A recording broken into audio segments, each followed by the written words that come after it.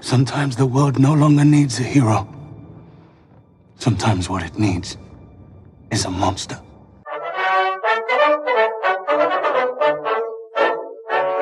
Happy Halloween, and welcome back to History and Film. I'm Rich Simmons.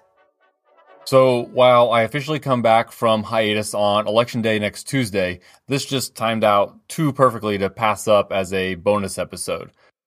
The story of the real-life Dracula falls perfectly in our timeline between where we left off with Joan of Arc and where we'll continue next week with Richard III. We're going to begin our story today a few years before the film Vlad Tepes begins with the 1453 fall of Constantinople. So even though the western half of the Roman Empire fell 1,000 years earlier, the eastern half endured as the Byzantine Empire. Its citizens still considered themselves Romans, and their emperor was Constantine XI. Eagerly wanting control of this historic and strategic city of Constantinople was the Ottoman Empire. The Ottoman Empire began in 1299 as they began consolidating power in Anatolia, basically modern Turkey. By the mid-15th century, they had Constantinople surrounded, controlling all of Anatolia and most of the Balkans, which is roughly modern Greece, Bulgaria, Albania, and the rest of that region. But Constantinople was a tough nut to crack. It was well fortified and sits at the tip of a peninsula. The 21-year-old Sultan, Mehmed II, would not be denied, however. After a 53-day siege, the Ottomans took the city and made it the capital of the Ottoman Empire. The Roman Empire was finally, officially destroyed. Though Mehmed did try to claim that he was now Caesar, the title wasn't recognized anywhere else in the world. Because of how far they were pushed up into southeastern Europe, one of the Ottoman Empire's main rivals was Hungary, who gave the rising Ottoman power a bit of a punch in the nose right before our movie today begins. The Ottomans attempted to lay siege to the border town of Belgrade in what is now Serbia.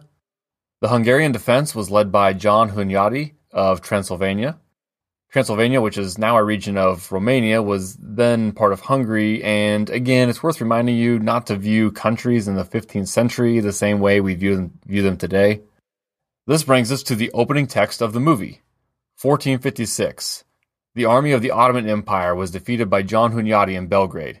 3 days later, the hero died of the plague in front of the freed citadel. Taking advantage of this opportunity, Mehmed II, the conqueror of Constantinople, prepared to give Europe a deadly strike. Weakened by fights for the throne among the successors of Mircea the Old and by the feudal anarchy of the great boyars, Wallachia seemed an easy prey for the conqueror. So, I don't know about the 3 days, but Hunyadi did die of the plague shortly after his victory over the Ottomans at Belgrade. But our story today focuses on Wallachia, mentioned in the last sentence of the opening crawl there. Wallachia is in the southern region of what is now Romania. Today's movie is a Romanian film. It's just east of Belgrade. So the simple version is if Mehmed is wanting to punch through to Hungary and was thwarted at Belgrade, he can try to seize the seemingly weak target of Wallachia, which the opening text notes is in the midst of political instability. But what we'll learn today is how both the Hungarians and the Ottomans underestimated this tiny region and its new ruler, Vlad III. Vlad was the grandson of Mircea the Old, mentioned in the opening text, who had ruled Wallachia until 1418, so nearly 40 years before. Under Mircea, Wallachia was at its largest and most stable, though skirmishes against the Ottomans were common. Mircea's bastard son was Vlad II, who was raised as a ward of the King of Hungary, basically a hostage to keep Mircea in line. I love my Game of Thrones tie-in, so this is basically the same reason like Theon Greyjoy was a ward of Ned Stark at the beginning of that series. Anyway, the Hungarian king named Vlad II to his Order of the Dragon, basically a order of knights similar to, say, the Templars or things like that. This gave Vlad a nickname that lasted the rest of his life, Vlad the Dragon, or Vlad Dracul in the regional tongue. So his son, Vlad III, was given the nickname Son of the Dragon, or Dracula. So yes, the whole reason I made this bonus Halloween episode is because we're discussing the historical Dracula. I do have to say up front that this movie does seem to have been intended primarily for its Romanian audience, as the number of names of people and places thrown at us is just way more than I can properly sort through for one episode. So I apologize up front to any Romanians or Romanian historians listening. There's a brief battle at the start, and Dracula's side wins. The leader of the army opposing him is executed by his own men and turned over to Dracula. This would appear to be the current leader of Wallachia, put in place by John Hunyadi after Dracula's father and older brother were killed 9 years earlier.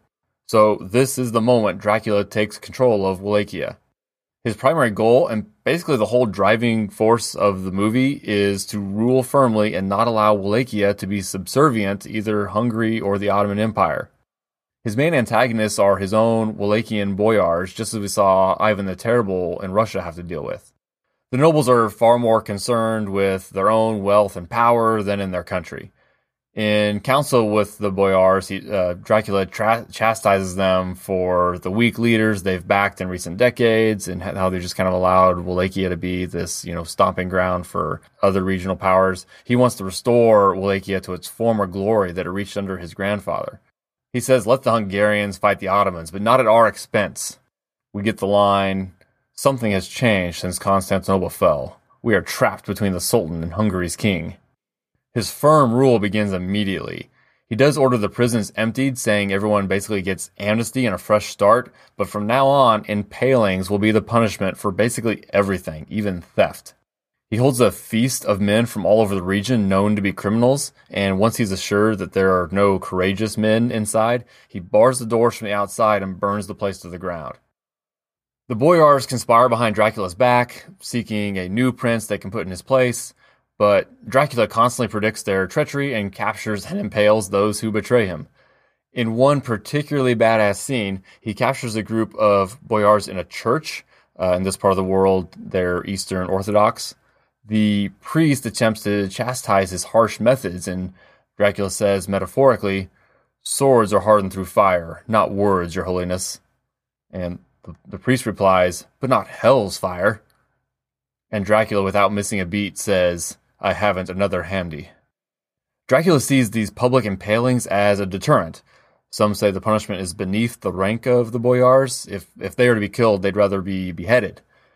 Dracula wants to show that justice is equal under his rule, a treasonous boyar impaled right next to a thief or a rapist. The title of the movie, Vlad Tepes, is just Romanian for Vlad the Impaler. Not just the boyars, but other European leaders in the region grow upset with Dracula's refusal to just continue things as they were, specifically with regards to trade. Again, Dracula just won't let Wallachia be walked over as they have been in the past. His enemies whip up a smear campaign against him. They say to tell everyone you meet that he massacres women and children and that he dines with his impaled victims surrounding him, that he's an evil spirit and the enemy of Christendom.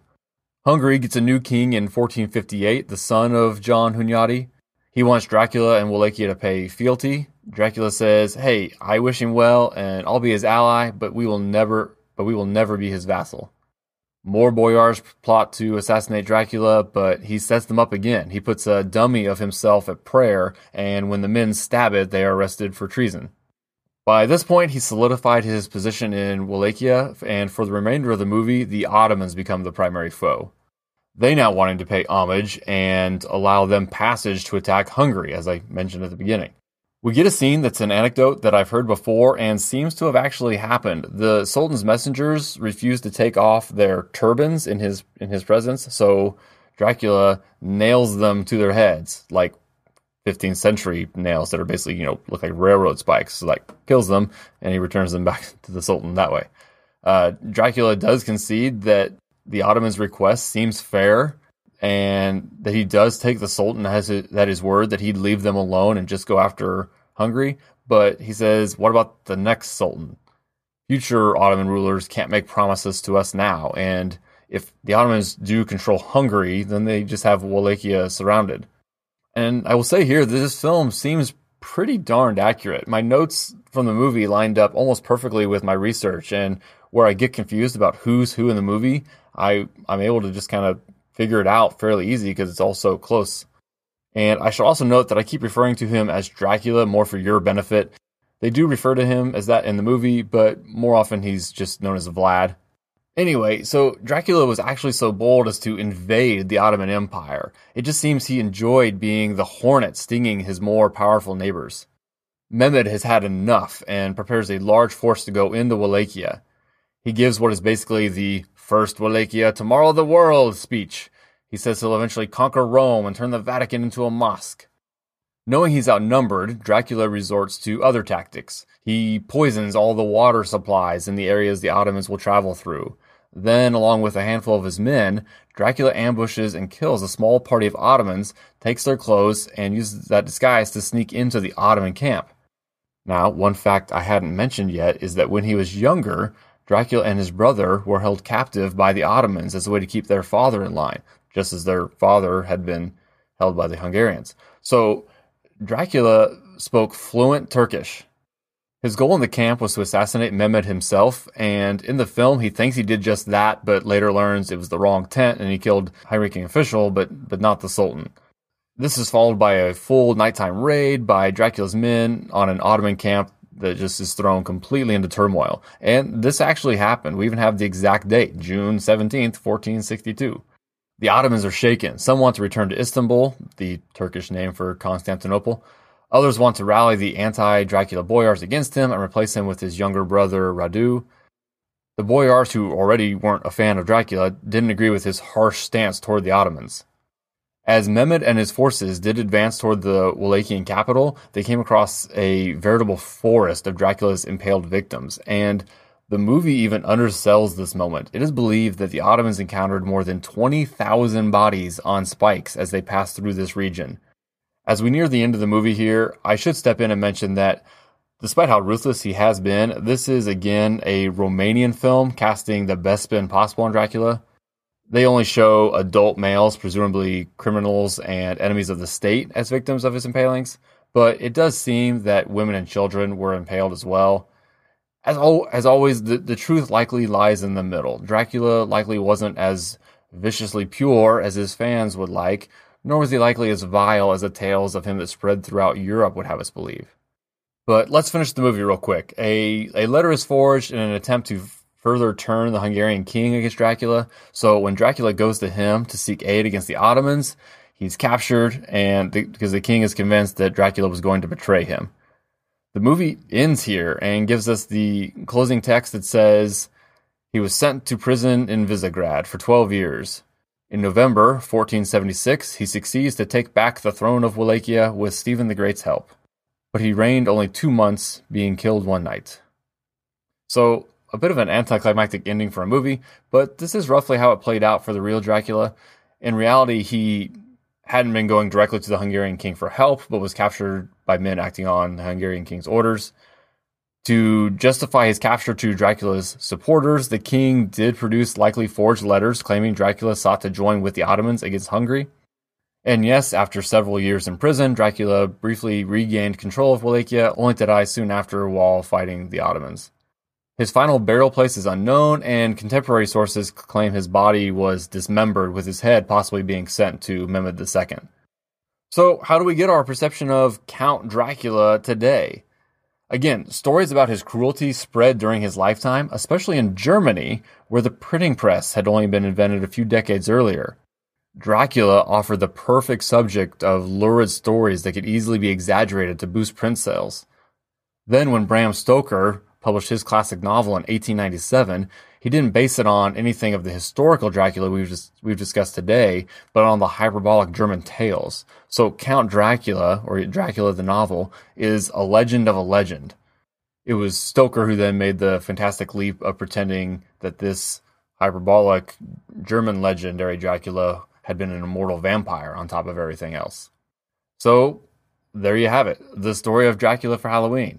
And I must say, I've only scratched the surface here. I could totally see someone taking the time to do this whole story as an HBO-style full TV series, and I'm surprised no one's pitched it yet.